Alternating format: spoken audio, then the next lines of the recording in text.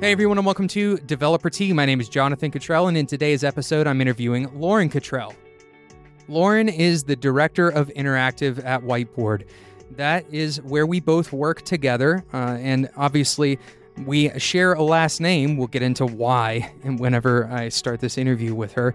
We're actually doing this in my house right now, and I'm really excited to do a live interview. I don't get a chance to do that every single time because we do so many episodes, and the live interview is not always feasible unless the person is in the area. Of course, Lauren happens to work at Whiteboard.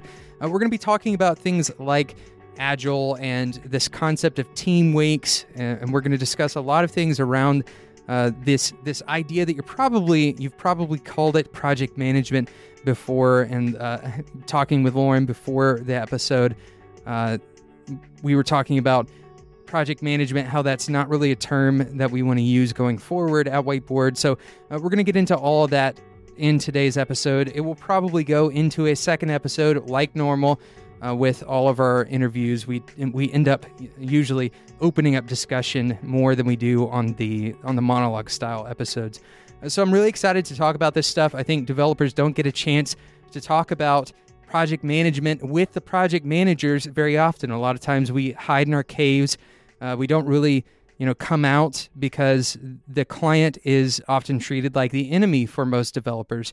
And it's not the way it should be. So that's what we're going to talk about in today's episode with Lauren. Lauren, welcome to the show.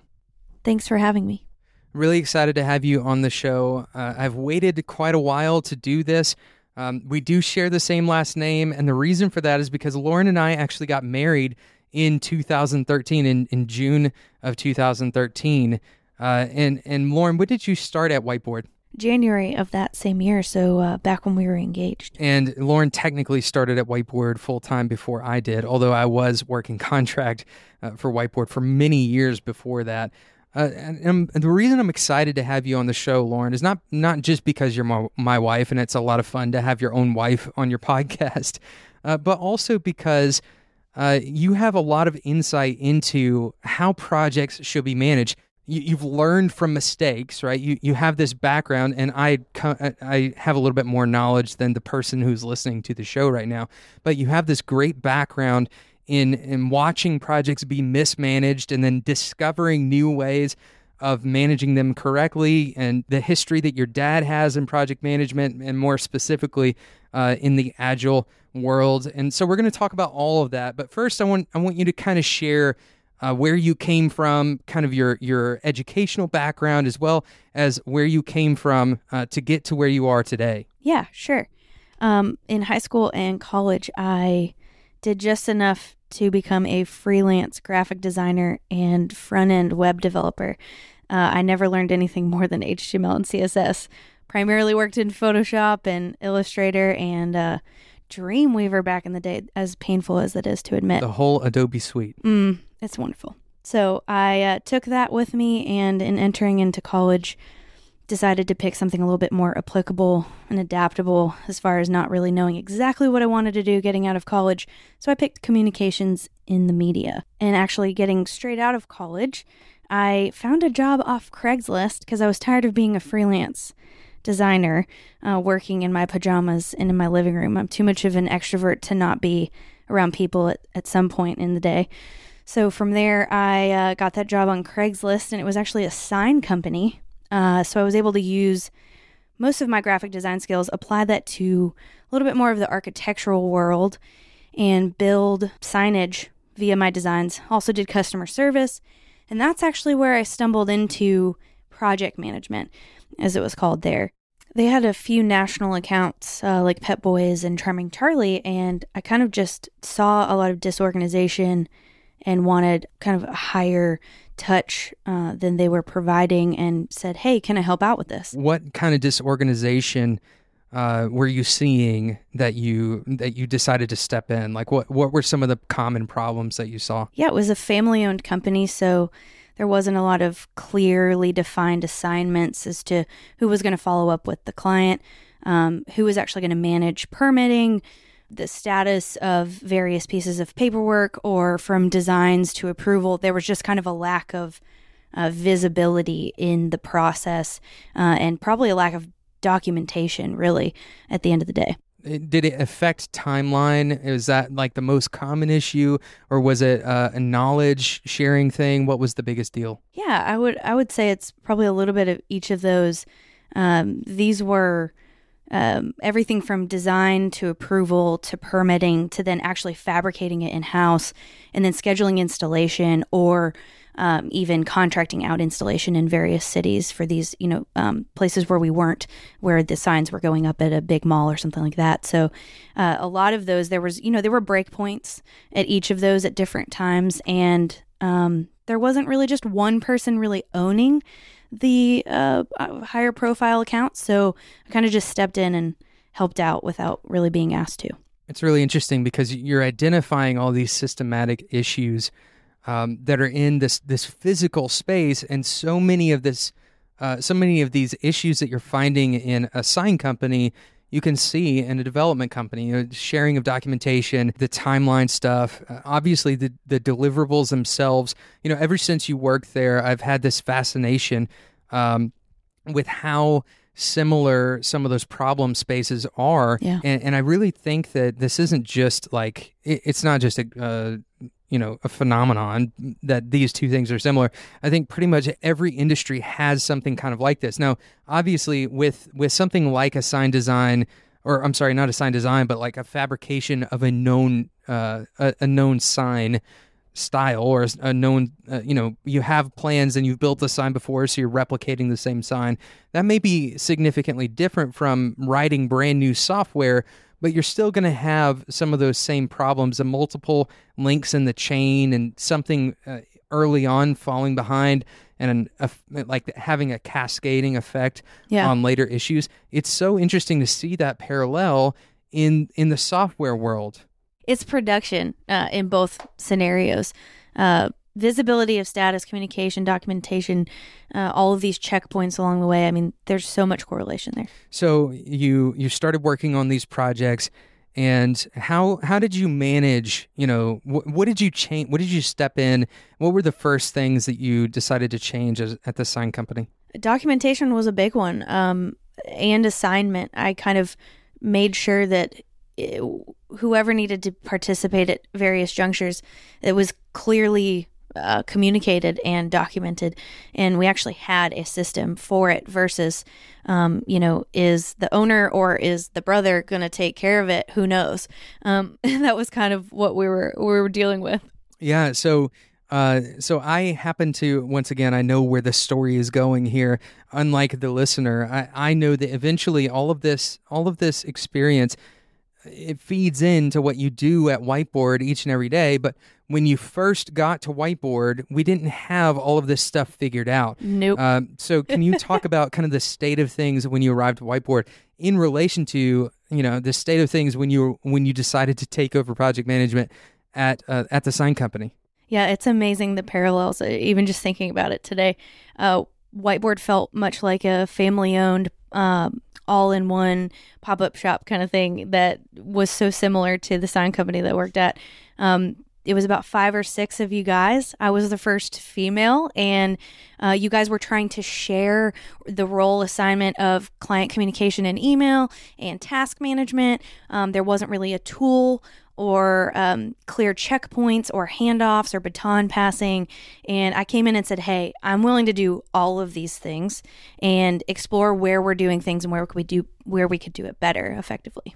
It was really interesting how that happened, because in the early stages of a company, and this is not just for our company, especially for agencies, but in the early stages of a company, you have this effect of kind of quite literally being in the same room together, right? So yeah. If there's something that needs to get done, you can almost like tap somebody on the shoulder, or, if they have their headphones in, throw a ping pong ball at their head to try to get their attention.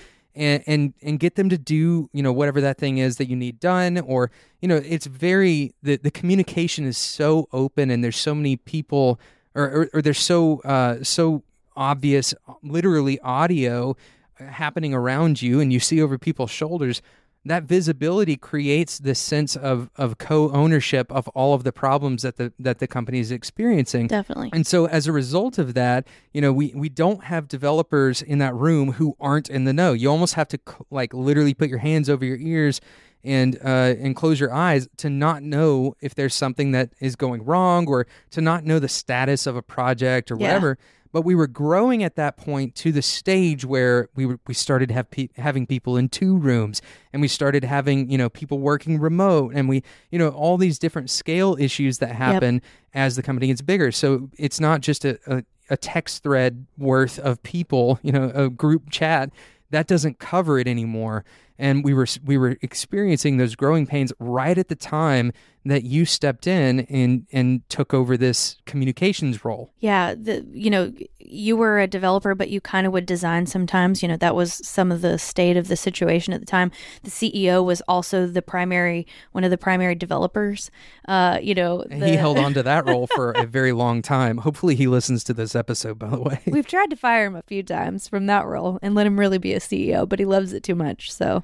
Yeah, it's a sign of a good thing, I think. Just as this is a total side note, I'm really excited about that particular fact in our company, that we have people who are at higher levels of leadership, if you want to call it a higher level, and they're still so connected to the nuts and bolts of the work that we're doing, even if that's, if all the management books in the world tell us that, hey, you should delegate, or you should hand this off to someone else.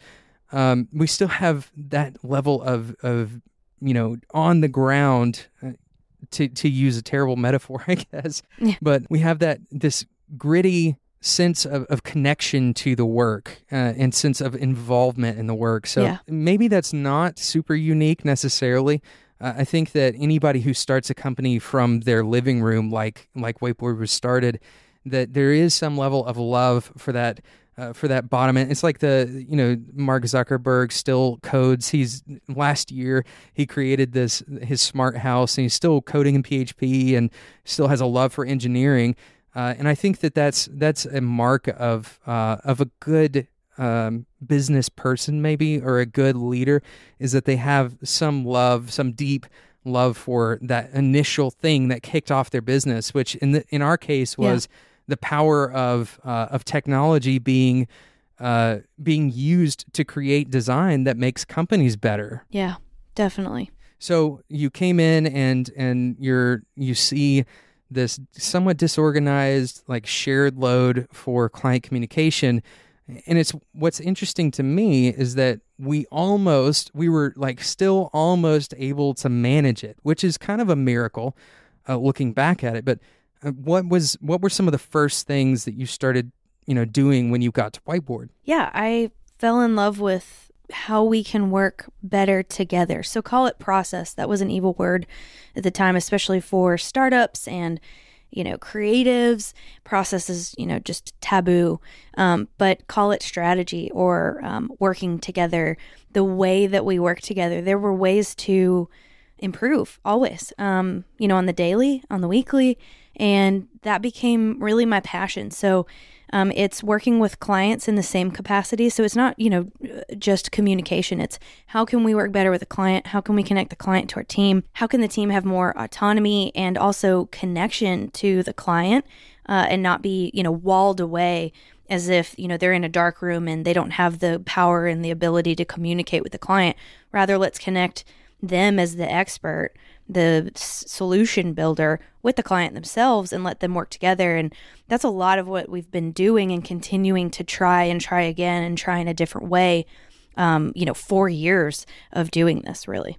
So I want to make a point to kind of show how effective Lauren's leadership has been in this scaling, because really when she came in, she lifted the load and allowed Whiteboard to scale.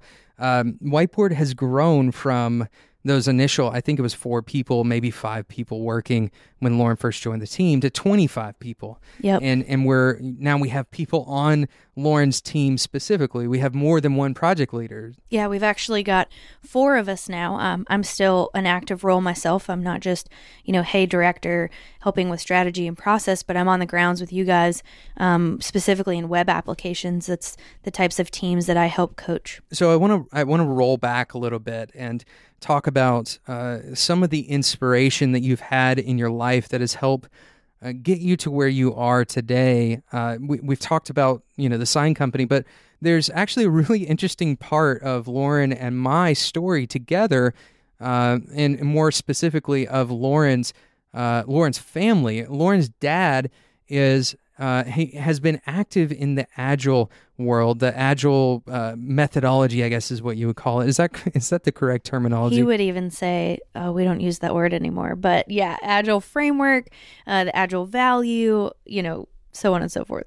So Lauren's dad has done work for companies, major companies like Sprint, and he worked at NASA, but he's been doing agile coaching work for well before I met him. In fact, when Agile was just becoming a thing. And so through all of these years that Lauren was going on this journey of finding the wrong way of doing project management in some ways, and then eventually refining that project management concept and learning more about this Agile stuff, right?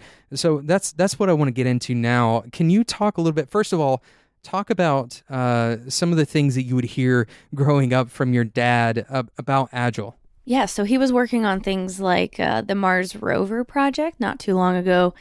He was working with a team of engineers, coaching them on how to work better together, and primarily through Agile values and frameworks. And really, he just talks about the people and the momentum and the value of what they're working on. He talked about focus. It was never about a process. And I think that's where I had many light bulbs go off over the course of my time at Whiteboard, was realizing entering into the web world, it was waterfall. Tell me what waterfall is. Waterfall is a segmented, older project management style of one discipline working on their own, and then passing it off to the next discipline. Another piece of this is also that budget, time, and scope are all effectively fixed, which doesn't allow for change. It doesn't allow for the client to spend less money or more money. It doesn't allow the product that a team is building to change from the beginning plans to the end execution. It also creates longer timelines. Deadlines are kind of this thing that happen over months. A lot of these are what we have come to learn about waterfall. Yeah, as I've understood it, and you've clarified it to me, as I've understood it from the developer perspective, the waterfall approach is like designing the whole thing in your mind, or designing it like on a piece of paper or in a Trello board, or trying to figure out all the specifications for something all at the beginning, and then locking in a contract that, like a 4-month contract or something crazy like that, yeah, where you have a fixed endpoint in mind that's way off into the distance, and you have all of these specifications and all this upfront design, and you shake on it, right, with the client or whoever is paying you to create this thing. Yeah. And ultimately, in the end, the reason waterfall, we'll get into the reason why waterfall doesn't work, but hopefully all of you have experienced this, right? It's a very common thing, because the way our minds work and the way we wrap our brains around a deliverable, like selling something, a lot of the time it ends up looking like stuff that we buy at the supermarket, right? So if you go to the supermarket, you don't buy one ingredient at a time and then go back in a couple of hours when you need the next one, because the amount of time that you need between now and the time that you're cooking, or the amount of ingredients that you need, exactly what you need. Yeah. And it's relatively controlled. There's not really a lot of variance there. If you go to buy a car, you're not going to buy the door and then buy the engine and then buy the windshield. You're going to buy it all at once. there's a huge difference in the way we approach creating software because for a lot of reasons. Once again, we'll get into that in just a second. But we have to shift our brains away from thinking about a website or an application. We have to shift our brains away from thinking about those things like a thing that we would buy at the supermarket, and instead think about them more like research and development projects, right? Yeah. These are brand new things. They've never existed in the world, and they're not exactly specified from day one. There's no way to do it. Even in the most simple scenarios, there's no way to specify it properly. Yep. Like if someone was to get a truly custom car made for just their family. I mean, that's kind of the metaphor here. If it was to be custom, you really have to have that time for change and variance, even on something that you might know how to build. I love this metaphor, actually, because what you have in this metaphor is you have a thing that looks a lot like the things you've built in the past. Yeah. It has doors. It drives. It has an engine. There's no reason why you wouldn't look at that and say, oh, that's a car, right? But the fact that it is customized makes all the difference in the world. And that's those were the types of things I was hearing from my dad, and where Agile was kind of birthed out of. He was friends with some of the founding fathers, as they may say, that wrote the manifesto, the values for Agile. This was really software development that created this aha moment, and it was a lot of governmental projects where they were locking budget, time, and scope, and in the end spending millions of dollars, and the thing wasn't working. And they just knew something was missing, something was lacking. So how could we shorten that timeline? How could we allow for more change? How could we allow the experts to create the specs on shorter cycles and produce something really awesome and working sooner, and spend less money and then test it and keep building? Yeah, all of this sounds like pipe dreams to me. Like, as a developer, I hear that and my reasoning machine kind of spins up and says, yeah, that doesn't make any sense. Like, there's too many good things in one sentence to be realistic, right? Yeah. But the truth is, so I want to do a little thought experiment with our listeners for a second. And I think, Lauren, you will agree with this. If we were to look at a single problem, let's say we're looking quite literally at one function, right? And I specify to you what that function should do. It's not unreasonable to think that you can look at that specification, commit to doing that thing, and then go and write that function, right? It's not that difficult to comprehend a single function. Now, what makes this difficult is when you add multiples upon multiples of functions to that same conceptual model, right? So a single function is not difficult to commit to. 1,000 functions or 100,000 functions, right? 100,000 routines in your code, saying that I'm going to give you a specification for all of those and that you need to commit to a certain amount of time to finish that 100,000 different things. Oh, that is totally unreasonable. Now, what did I change in that scenario? The only thing that I changed was the number of things you're committing to. Let's think about that for a second. Like, that's a massive, massive difference in the way our brains work and the way commitment works and the way work works. Because really all we're talking about is limiting to this one thing, because our brains can actually conceptualize one thing very, very well. Yeah, and if I can interject here, it's true that we can only truly work in a order of things. If something is to come first, there's effectively the first step that we have to take. And in the other ways of working or project management styles, we're sort of cheating ourselves and lying a little bit to ourselves and the client in saying that we can do a bunch of things all at the same time.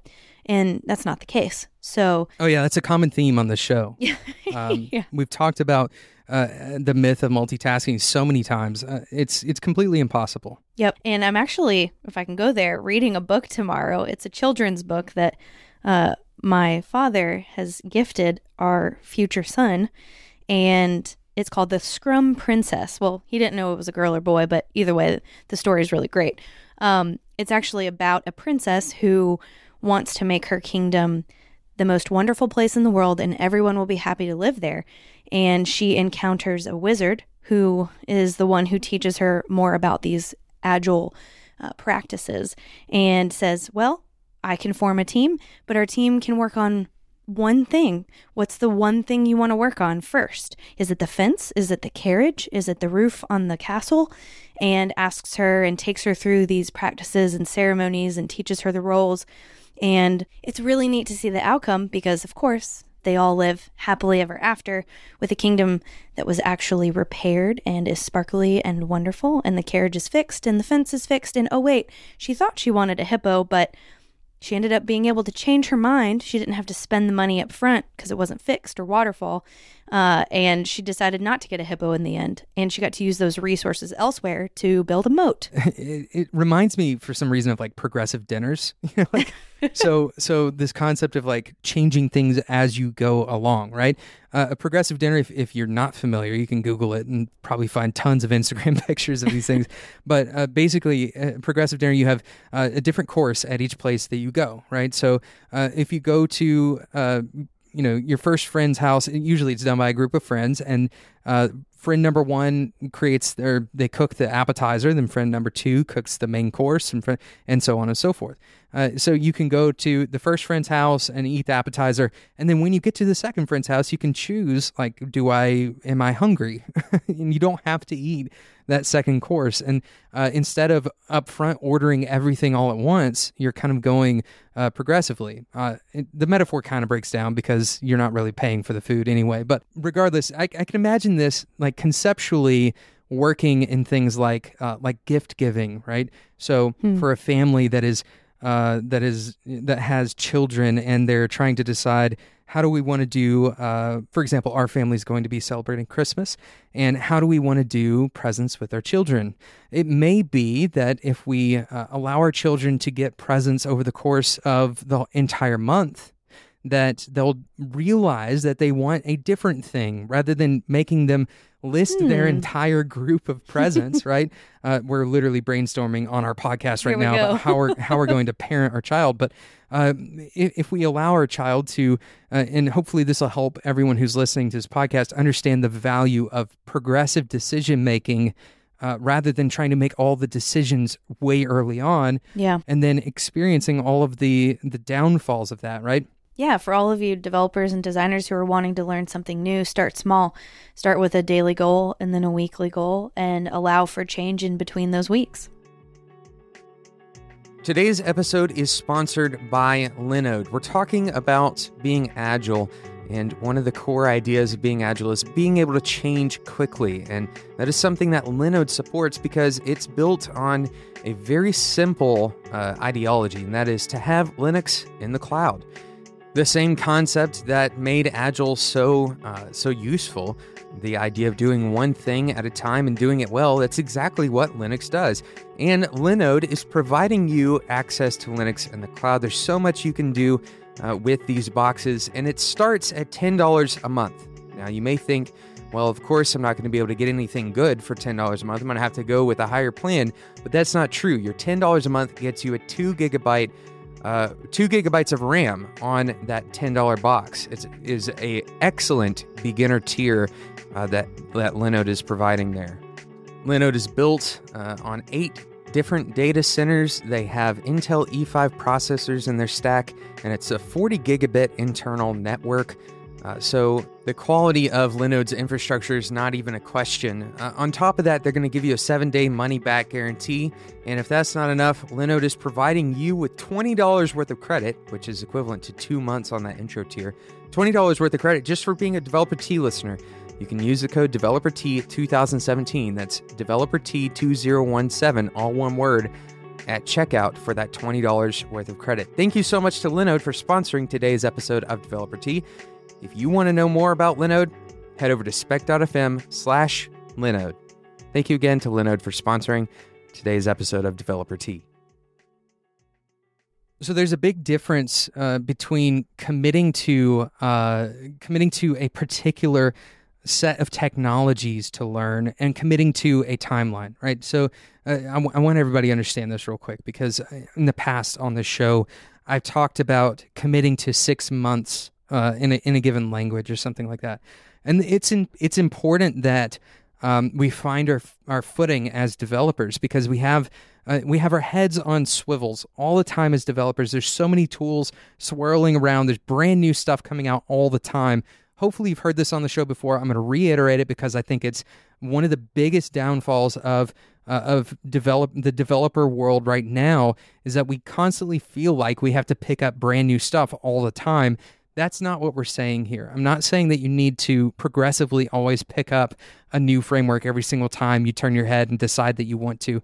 What we are saying is that you commit to a schedule, commit to a direction, and then as you go along, modify that direction slightly, right? It's all about balance. If you go along and you find out, hey, you know what? As I'm going down this road, I think slightly shifting my JavaScript training to also include ES6, like an extra syntax, right? Or slightly shift my JavaScript training to also include a framework that also happens to be written in JavaScript. These are the kinds of adjustments. It's not changing direction and turning around, like doing a 180 and going the opposite direction. No project would get done that way. And so let's talk about how that would affect. So when we're talking about agility, which is the root word is obviously agile. Agility is the ability to make changes, right? Or the ability to shift direction. Think about a really high performing athlete. A high-performing athlete is highly agile. They can shift directions very quickly if they need to. So how do we implement agile in such a way that we prevent from doing constant 180s and basically spinning in a circle? Yeah. So as an organization or an individual, you have a mission statement, you have values, and ultimately what you need to derive from that is an objective. So if it's to learn, X language, or to produce X project in learning, X, Y, and Z, or a client comes to the table, they know they need a website or they need a web application so that their users can do X. So they have an objective.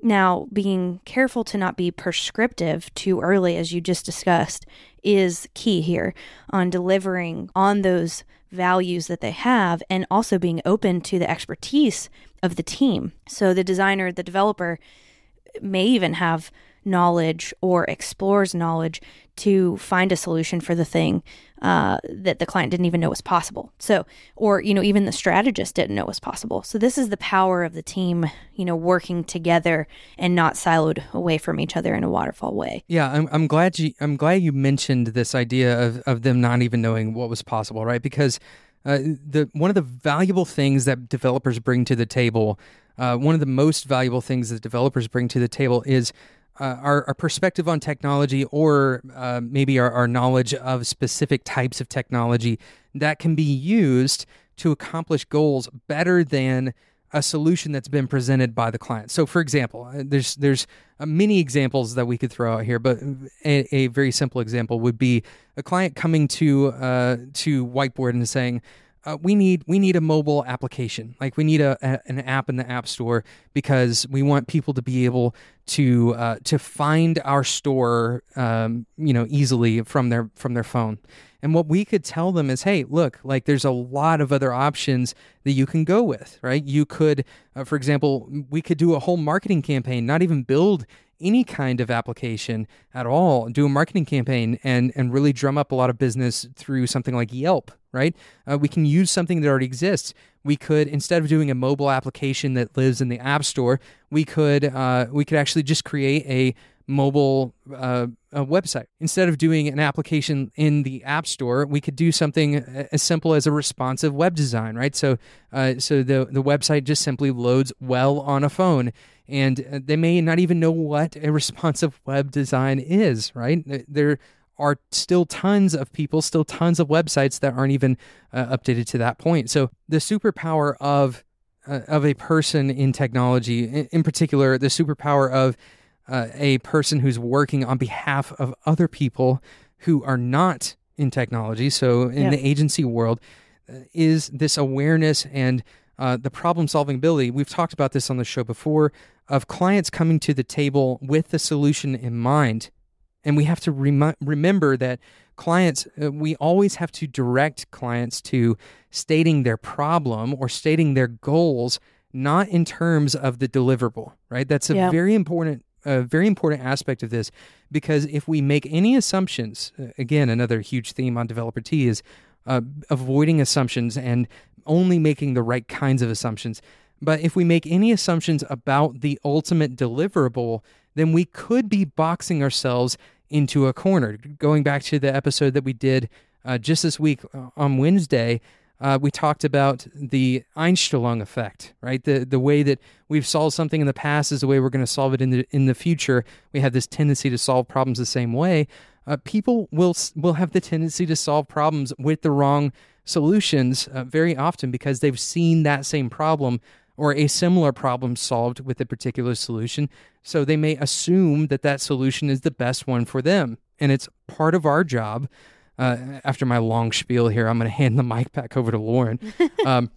But it's part of our job as agency professionals, or this goes for the product world too. For those of you working in startup land, it's your job to remember and remind the product owner, or to remember and remind the person who's really at the top driving this ultimate goal, remind them to stay focused on the goals rather than the deliverables. Yep, and that's really the role that I play a lot, that is effective and needs to be a part of any truly agile team or scrum team, is the coach.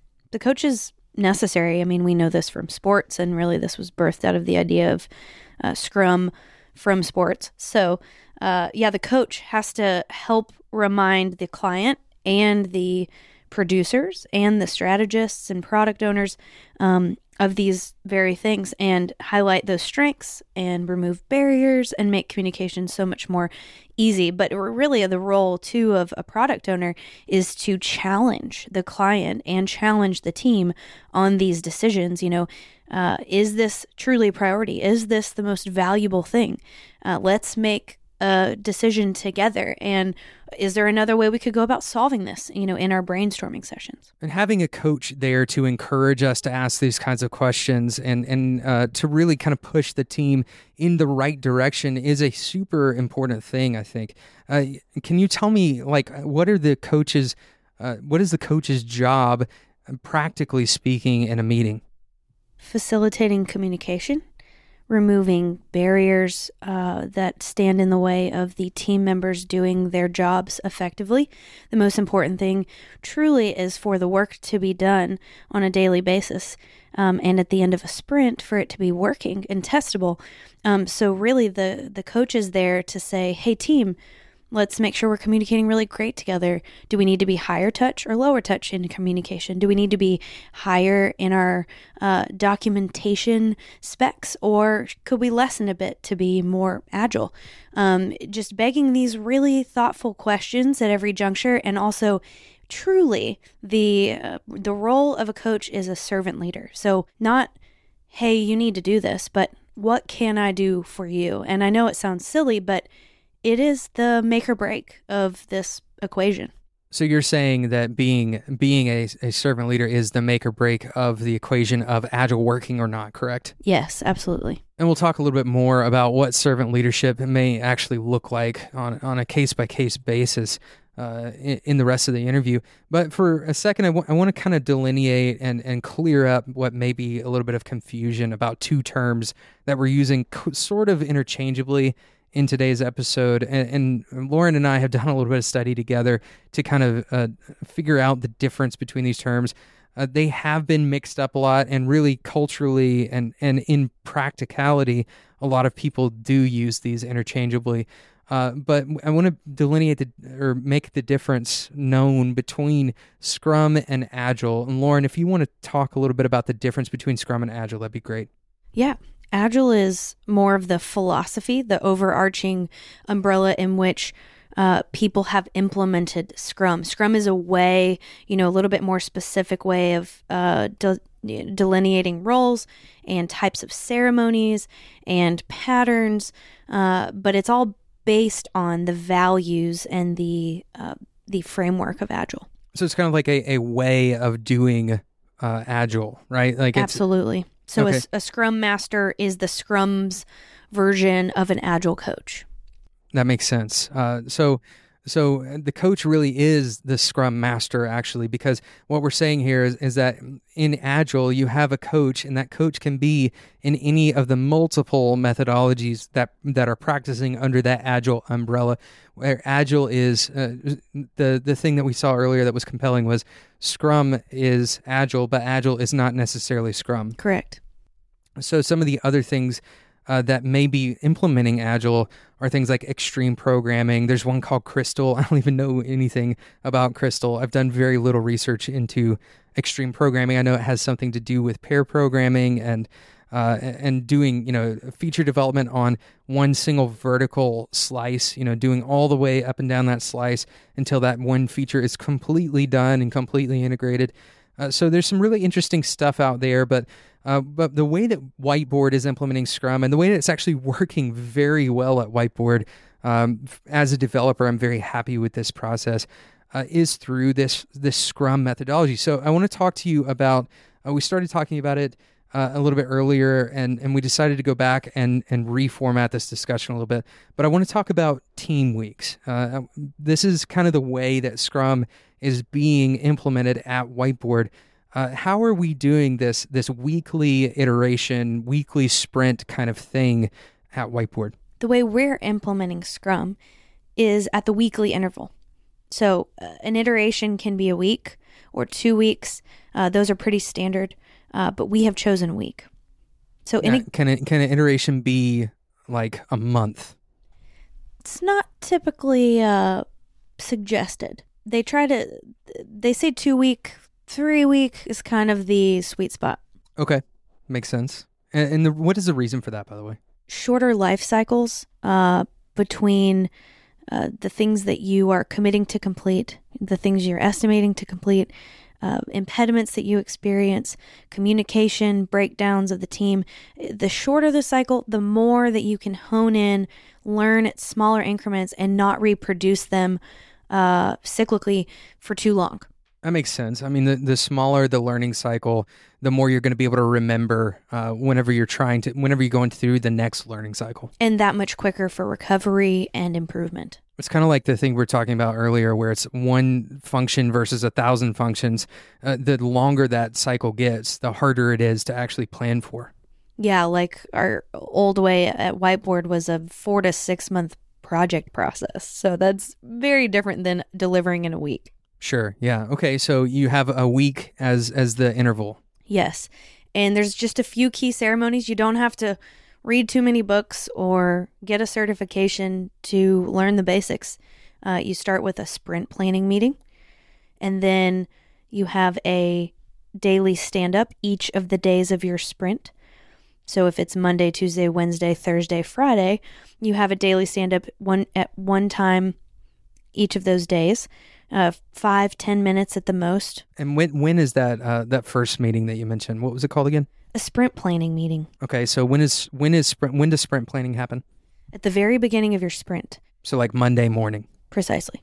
So then we have these stand-ups. Is the sprint planning meeting basically the stand-up for Monday? Yes, with just a little bit more time and effort going into evaluating and breaking down and setting requirements and estimating, things of that nature. It's kind of like a kickoff meeing. If you in the agency world, we have kickoff meetings. Yes. In our all the time, but a sprint kickoff meeting, I guess you could call it. It's your weekly kickoff. Okay, so then you have these daily meetings at. Is it better to do them in the morning? Does it really matter? Nope, it doesn't. It's totally dependent on your team and when they're available and what works best for them. But if you've had a meeting on a sprint planning meeting on Monday morning, then your first daily stand-up is probably going to be Tuesday morning, and then Wednesday morning, Thursday morning, Friday morning. And in that daily stand-up, 3 basic questions. And anyone can facilitate this. It doesn't have to be the coach. And you kind of learn it, and you walk in, and this is what you do, and you're really facilitating yourself going forward, which is part of the ownership and beauty of this. So what did I complete yesterday? Explain a little bit about it. a 30-second elevator pitch. What am I committing to complete today? And are there any blocks or impediments or, issues that I am up against that I need from another teammate or that we need to resolve before moving on? So as a developer, when I hear that I'm going to have 5 new meetings on the books, actually more than 5, it kind of gives me anxiety, right? Because immediately I start thinking like, oh, this is going to interrupt my focus, or it's going to frustrate me because I'm going to want to come in the morning, get my coffee, sit down, and dive into a difficult problem. But what I've found, the few weeks that we've already been doing this, which, by the way, part of the reason why I asked Lauren to come on the show at this juncture is because we're getting ready to really roll this out widespread across Whiteboard's methodology or our way of doing things. Is getting ready to adopt this pretty much unilaterally across the company. And we've been testing it out, been doing like a pilot project. If you guys remember the episode about doing a pilot project to learn something, part of the reason why I did that episode is because I saw this working so well as a pilot project. Instead of trying to roll it out across the company widespread all at once, we've tested it with a few smaller teams first, and that pilot has proven really valuable in helping us learn how we want to do Scrum, how we want to do these team weeks at Whiteboard. But in the few weeks that I've done them, going back to having anxiety about multiple meetings, I've found that these meetings, first of all, they're really energizing because they're with the same small group of people every day. So kind of a side benefit to this is that you're going to get to know your teammates a little bit better. For those of you who are not very social naturally, you're probably going to have to get used to this over time, but it actually has proven to be really, really valuable to me as a developer. And I am very much so kind of a closed off, traditional introvert of a developer. I love my headphones and I love my quiet time. You do. But this has really helped because a lot of the time, these stand-ups, what is really unique about these is that you can actually talk about really specific development problems that you're having. Like so many of the meetings that I have or had before sprint stand-ups, a lot of the time we wouldn't have the opportunity to talk about specific engineering issues, right? That was too, quote, in the weeds. We've said that phrase a few times. That was too down in the dirt of what was happening. But the point of these stand-ups is to actually go through some of that stuff. So if you're developing, one feature today, and then tomorrow you're developing one feature and you're having a meeting about those things, then you can talk about the specific technical implementation in a stand-up, and that's totally okay. In just a few seconds even, really. I mean, they're efficient. 10 minutes at the most. Yeah, it actually doesn't break I've found that it doesn't break my focus. It actually helps me get into a mode a little bit quicker because I'm starting to think about the complexity of the problem, and it's almost like pair programming in a meeting format. We aren't sitting in front of a computer, but we're kind of designing the software in that meeting.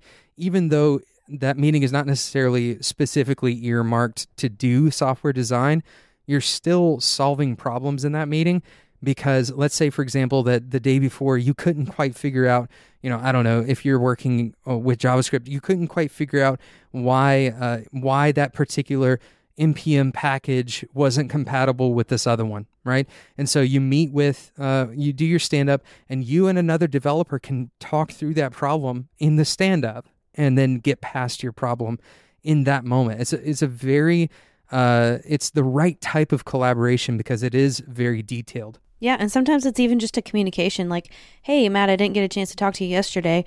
My thing is waiting, in staging for you to review before we push to production. Boom, done. Yeah, having the all-purpose but also very small meeting is really valuable.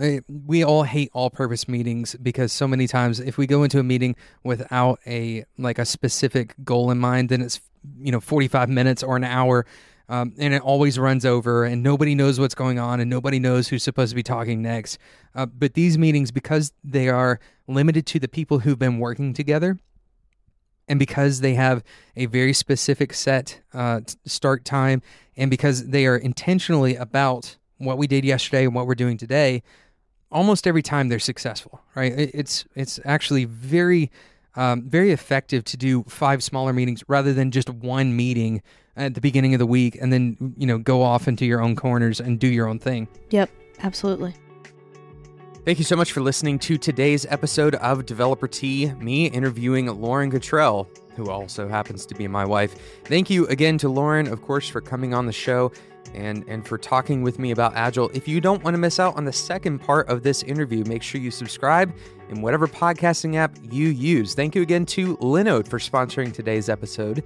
If you want $20 worth of credit on a Linode account, head over to spec.fm/Linode. Use the code DeveloperT2017. That's DeveloperT2017 at checkout on Linode.com. Thanks so much for listening to today's episode once again. And don't forget, we will be announcing the winners to the JavaScript January Developer Tea contest. We're actually going to announce them on Monday, February the 6th. Previously, we said we would announce them on Sunday, but just because most people are not going to be at their computers on Super Bowl Sunday, at least in the States, we're going to go ahead and wait until the 6th to announce the winners. That doesn't mean you have an extra day necessarily. You're going to be kind of cut off at the end of February 5th.